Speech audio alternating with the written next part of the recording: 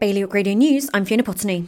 Guernsey's Health and Home Affairs committees are looking at moving away from punishing people with small quantities of drugs for personal use. It's part of a consultation into the future of drug use, but full legalisation is off the agenda. Jersey's government is supporting the expansion of Strive Health Club in St Peter and giving greater protection to land around Waynay. Both were amendments to the Bridging Island plan, which have now been accepted by the Environment Minister. Debate on the full plan, which is due to have more than 100 amendments, will be taking place in March. Food bank usage is on the rise in Guernsey. The Welfare Service said 2021 was its busiest ever year, supporting nearly 600 islanders, up from 460 2 years earlier.